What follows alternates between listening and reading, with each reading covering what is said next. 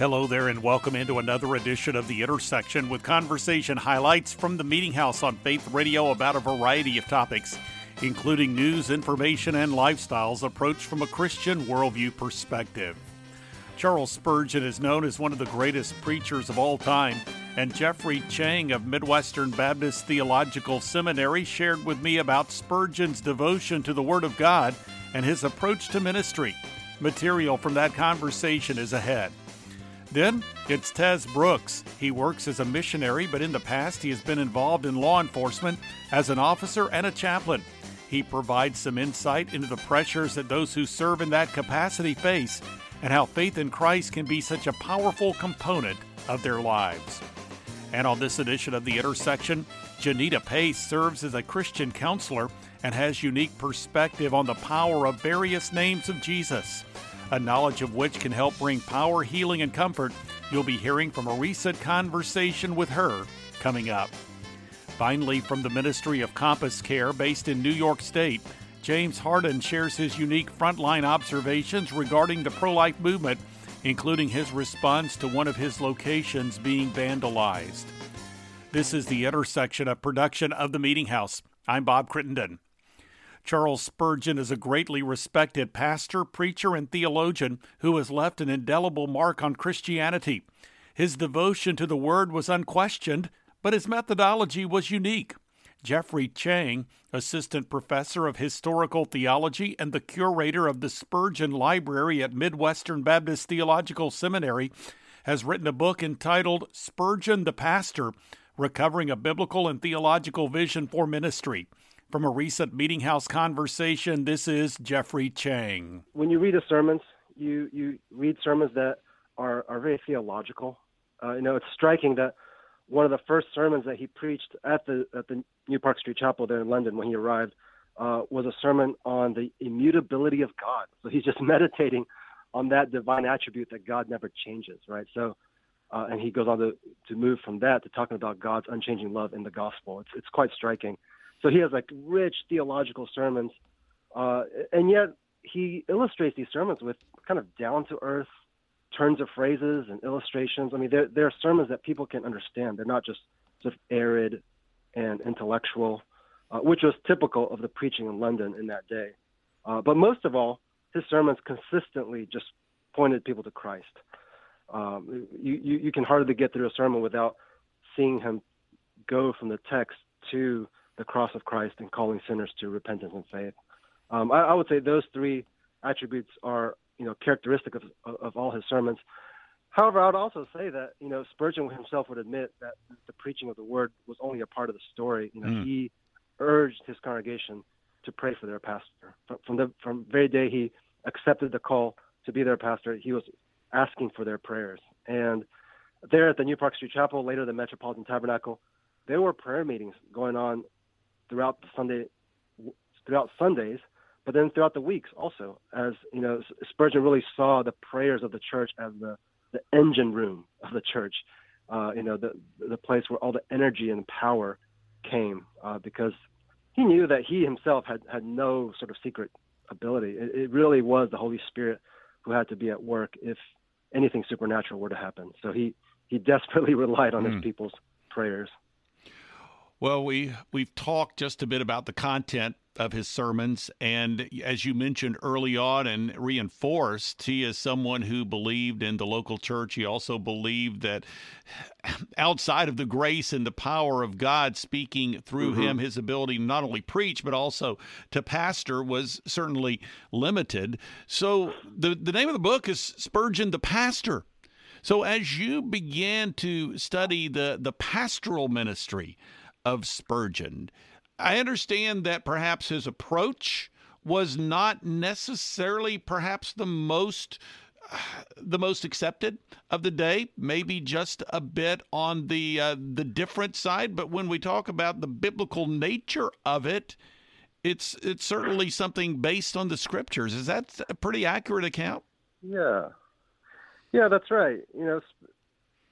What I wanted to bring out was his pastoral ministry, and so often we read so much of Spurgeon's preaching and we know about his sermons, and we think of this congregation of 5,000 people, it's easy to get the impression that the Metropolitan Tabernacle was mostly just a preaching station, a place that you could go to hear this famous preacher.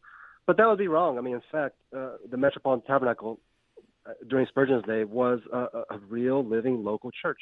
And what that means is they thought carefully about things like church membership. Who are we going to bring into membership? They had a rigorous membership process that Spurgeon was a part of. And once you joined the church, they would keep track of you. They would have elders and deacons who would visit you and check in to see how you're doing spiritually. Even as the membership rose to 3,000, 4,000, 5,000 plus, they had ways of tracking their members there in the 19th century.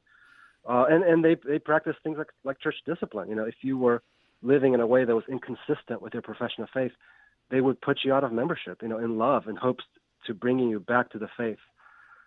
So those are the kinds of things, pastoral care, membership, discipline, that I try to bring out in my book, just to highlight the fact, again, that Spurgeon was a pastor. Now, more than just being a preacher at a preaching station. No, he sought to shepherd a local congregation. Jeffrey Chang here on The Intersection. You can find out more by going to the website spurgeon.org. Next up on this edition of The Intersection, it's Tez Brooks. He is a missionary who has been involved in law enforcement as an officer and a chaplain. In our recent Meeting House conversation, he shared words of encouragement for first responders related to his book entitled Debriefing, Meditations of Hope for Those Who Protect and Serve. Here now from that conversation is Tez Brooks. I was in law enforcement for a while in Central Florida, and I was also a police chaplain for a while. And with both of those roles, I noticed a common thread is just that, first responders, that's a stressful job. And I would listen to their stories and pray with them. But the Lord kept just revealing to me over and over again with every story I heard of just everyday things that these guys go through. I just saw God's grace and his presence in each one of these events that they were going through. And so I just decided to start writing them and connecting them to Scripture to show first responders how intricately God is involved in their life, especially their everyday job. So what was your approach? You mentioned you served not only in law enforcement yourself, but you are also a police chaplain. Tell me about your approach that you took to really minister to those who are serving in our communities in that way. Yeah, that's a great question, because if you don't know much about law enforcement or other first responder jobs, it can be hard to approach or get people to even talk to you. So because I had been in law enforcement, I think it was a bit easier for me than with a chaplain who might just have been a pastor and decided to have an outreach on the side to first responders. I think because I had that law enforcement background, I was kind of one of the brotherhood, you might say. And so it was easier for me to approach them and for me to really get them. And a lot of people don't. First responders, we have an odd sense of humor of how we deal with the trauma that we deal with on a regular basis. And I understood that, the jokes they make, and I wasn't put off by them. And I think that's what gained their trust. So when I would do ride-alongs with them, one of the first things I'd let them know is like, hey, I used to be in law enforcement. Because you get into a car with a patrol car with some of these guys, and they don't know if you're just, a cop wannabe or somebody who has no clue what it's like to be a public servant. And so my approach was a little different than most chaplains because I had that experience. Well, let's talk about the structure just a bit, because you have it in each story in a package that has, each of the elements in addition to the story. At the end of each chapter, you have these three elements. One is dispatch, the next is investigate, and the third is debrief. And so how do all of those relate to the stories at hand? Yeah, so I kind of wanted the reader that works in those jobs to really understand how this story can relate to them. So after they read the the story, they go to a section that's called dispatch, and that's basically I'm dispatching them to read scripture. And so I provide a scripture passage.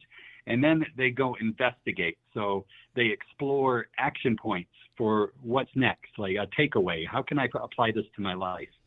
And then the debrief part is to just pray and talk to God. You're debriefing to God about your day or what you've went through. And so those are the elements that I have at the end of each chapter. I'm a big believer that if for nonfiction books, you really need a takeaway. And if you don't have that, then what do you do when you come to the end of the chapter? You're like, well, that was nice, but how do I apply this?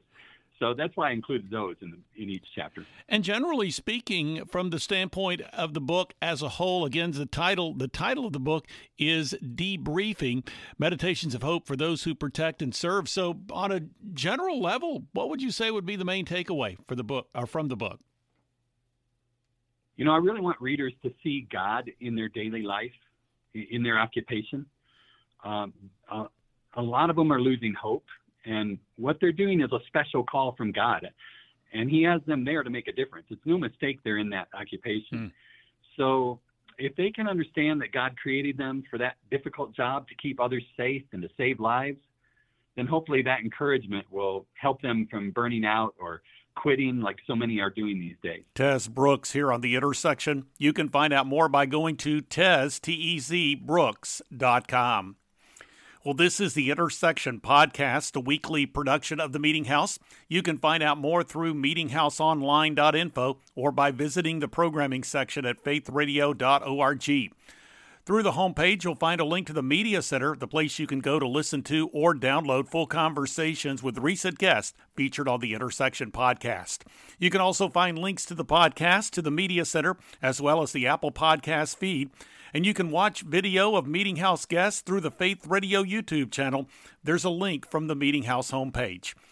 2 blogs are accessible. One is The Three, with 3 stories of relevance to the Christian community. There's also The Front Room, with devotional thoughts and commentary from the Meeting House. And you can follow me on Twitter and access the Meeting House Facebook page. Again, that website address is meetinghouseonline.info, or you can visit the programming section at faithradio.org. Conversations from the Meeting House can also be found through the Faith Radio app and a variety of podcast platforms. Just search for Faith Radio Podcasts when you visit Amazon Music, Apple Podcast, Spotify, TuneIn, and other podcast platforms. This is the Intersection Podcast with Janita Pace. She is the licensed professional counselor who founded Three Rivers Counseling, located in the Twin Cities in Minnesota. She's also written a book entitled The Healing Names of Jesus, Find Freedom from Depression and Anxiety. Here now from that conversation is Janita Pace. I had 31 names in my mind, and just like God does, as I wrote it, he shuffled things around and showed me new names and new metaphors that I had never seen before. And so these names are not, you don't have to be an academic scholar to understand these names. He's used so many physical metaphors in our world to describe himself. And so what I did is I took those metaphors and those names and I brought them to life with my hope that as people read it, then when they look around, they will begin to see God in the everyday metaphors that he's created. And those metaphors remind us of things that are so encouraging. So it was really neat to spend a lot of time out in nature, a lot of hiking, a lot of contemplation, and suddenly God came to life for me. And it's beautiful because now when I'm out in nature, when I'm out about my day, I get to see God in new ways that I actually didn't before I wrote this book. Well, one of the names that I understand that you include in the book is that of Redeemer. And you were so graciously a few moments ago sharing about your past, and obviously God has done a work in your life, and now you're helping other people to find freedom. That name Redeemer really speaks powerfully to what Christ has done in our lives, as well as how we should regard our past. So elaborate, if you would, on the significance of that name Redeemer. That name is so beautiful. That name is, when you look at the word Redeemer, you see that has to do with, rescuing a captive, making something right again. And the idea that Jesus is so excited and the Father and the Spirit with him on this plan to go into enemy territory, to get us back, to take back a captive that's been taken from a war zone. And I just love that picture of that, just that commitment and that mission. And and what drove that decision was his intense love for us. And so the picture just that he would do whatever it takes to get to you. And he's as personal as he is big. And so for every listener to know that he went in after you to save you, that you are worth, running through enemy territory to find you and get you back. So I just love that picture. I love that commitment of our God. And so many people that are depressed, including myself, I think we lose sight of the fact that he was so determined. We were so worth it in his mind to rescue. When I'm going through dark depression, and I still struggle sometimes, I don't feel that worth. And so going back to that picture that he would do whatever it would take to get to us, to find us and rescue us is just, it adds so much value to my understanding of who I am. Well, there are a number of other names in this book. You have Doctor, Cornerstone, Rock. Share with me, if you would, just very briefly, as I just shared just 3 out of the 31. Of course, we already talked about Redeemer, but take one of those 3 and share with us about the significance, if you would. The one that, in those that really every day a different one will capture me. And I just love Doctor. My husband has a lot of medical issues, and so we go to Mayo very often. And because he has so many medical issues, the doctors there know us so well. We get in right away. They know us by name. And so how beautiful that because of my son, because of my husband's illness, we have this intimate connection. And so God's vision that because we're so sick, and especially with depression, I have to go to my mental health doctor, Jesus, every day. And what I love is that when you go to the doctor, they don't ask you how did you get hurt? And if you say, well, I did this to myself, I made a mistake, they don't say, well, we're not going to treat you because it's your fault. No, doctors always show up and say, it doesn't matter. It doesn't matter why you're in the state, we're going to help you. And so I love that we can go before Jesus. He's so ready to help us. And the more we struggle, actually, the more intimately we get connected with him. So I'll tell people with depression, you have a unique understanding of God because you come before him every day, and he is so excited to help you. And so kind of taking what it takes to be a good doctor, which is good bedside manners and good listening and good compassion. And that's the kind of doctor that Jesus is for our spiritual lives. Janita Pace here on The Intersection. You can find her online by going to 3 Rivers MN, spell out the word 3riversmn.com. Finally, on this edition of the Intersection podcast, it's James Hardin, CEO of Compass Care Pregnancy Services, with 3 locations in New York State, including the Buffalo location, which was attacked, destroyed, but rebuilt and expanding. He shared about that in our conversation on the Meeting House. He also discussed how his organization is empowering pregnancy resource centers to counter the wave of chemical abortions and provided other observations on the pro-life movement. Here now from that conversation is James Hardin. The church and the people of God in Buffalo rallied together and rebuilt that facility in 52 days. And we opened on Monday. Wow. We have an absolutely stunning display, humbling display of generosity, of kindness, of fighting spirit. We didn't lose a single nurse. We didn't lose a single patient hour. In fact, the very day that we were firebombed, we had to reroute our patients that we were going to see to our Rochester facility 70 miles away. It was a hardship for them, but we did it. And then the very next day, we were up and running in an alternate location. We had 3 offers from the generous people in Buffalo saying, come and serve patients at our facility.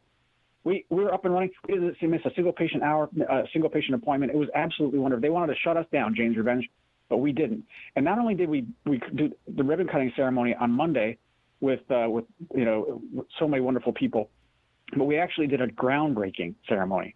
We didn't just rebuild. We rebuilt better, and we're rebuilding bigger now. because there's an influx of patients coming in from out of state, from these conservative states, to get their abortion. Abortion tourism has begun. And so, you know, on June 24th, with the release of the Dobbs case reversing Roe versus Wade, the abortion industry changed overnight. Thousands of abortion appointments were canceled, and the abortion industry had to pivot to a new business model. It would be similar to what would happen if a Ford Motor Company was told by the government, hey, you can't have dealerships in 30 states tomorrow. Well, that would be a catastrophic existential kind of threat to their corporation, right? So they'd have to pivot to a different business model to stay alive. That's exactly what the abortion industry is facing. So they're encouraging women to travel to New York and California and Illinois to get their abortions, or get these dangerous chemical abortion drugs sent to them in the mail. And so we're expanding. We now have the opportunity with our global telehealth partner, Let's Talk Interactive, to give 650 pregnancy centers the 21st century telehealth tools to be able to reach and serve every woman in America before she travels to get an abortion and before she goes online to get these dangerous chemical abortion drugs sent to her in the mail. It's absolutely the most exciting moment, because we can now basically compete with $1 billion abortion complex for the first time since 1973. And that's what they're afraid of. And I think that's what's animating their violence. So when you look at the state of the pro-life movement and where we are heading, how would you describe it? Well, the state of the pro-life movement is poised to basically take back control of women's reproductive health in America and provide true informed consent again, and provide true care, true ethical medical care. It's again, the most exciting moment in the history of the pro-life movement. And we're being attacked. There's all-out war has been declared on peaceful pro-life pregnancy centers. But, you know, someone has once said that you're not going to get the flak unless you're flying over the target. Well, that's exactly what's happening. We have the ability to actually see women all across this country. Every woman in America we now have the opportunity to reach and serve before she gets an abortion, if we take advantage of this moment. The abortion industry is pivoting quickly, and I think that the pregnancy centers have an opportunity now to get out ahead of that, and with these 21st century telehealth tools and marketing to reach and serve these women. So, you know, a lot of people thought that abortion was going to be outlawed with the reversal of Roe versus Wade, but as you described earlier in our conversation, Bob, it just moves abortion and concentrates it into abortion hub states like New York and California, where they're going to be paying women for their travel expenses and for their abortion procedures out of taxpayer money. So, you know, we've got an opportunity to expand infrastructure, not only in the abortion hub states to serve women when they travel here from conservative states, but we also have an opportunity to deliver the tools, 21st century telehealth tools, to pregnancy centers all across the country, in conservative states and in the abortion hub states as well, to reach and serve these women in their moment of crisis. And we're going to shorten that service cycle from 24 hours.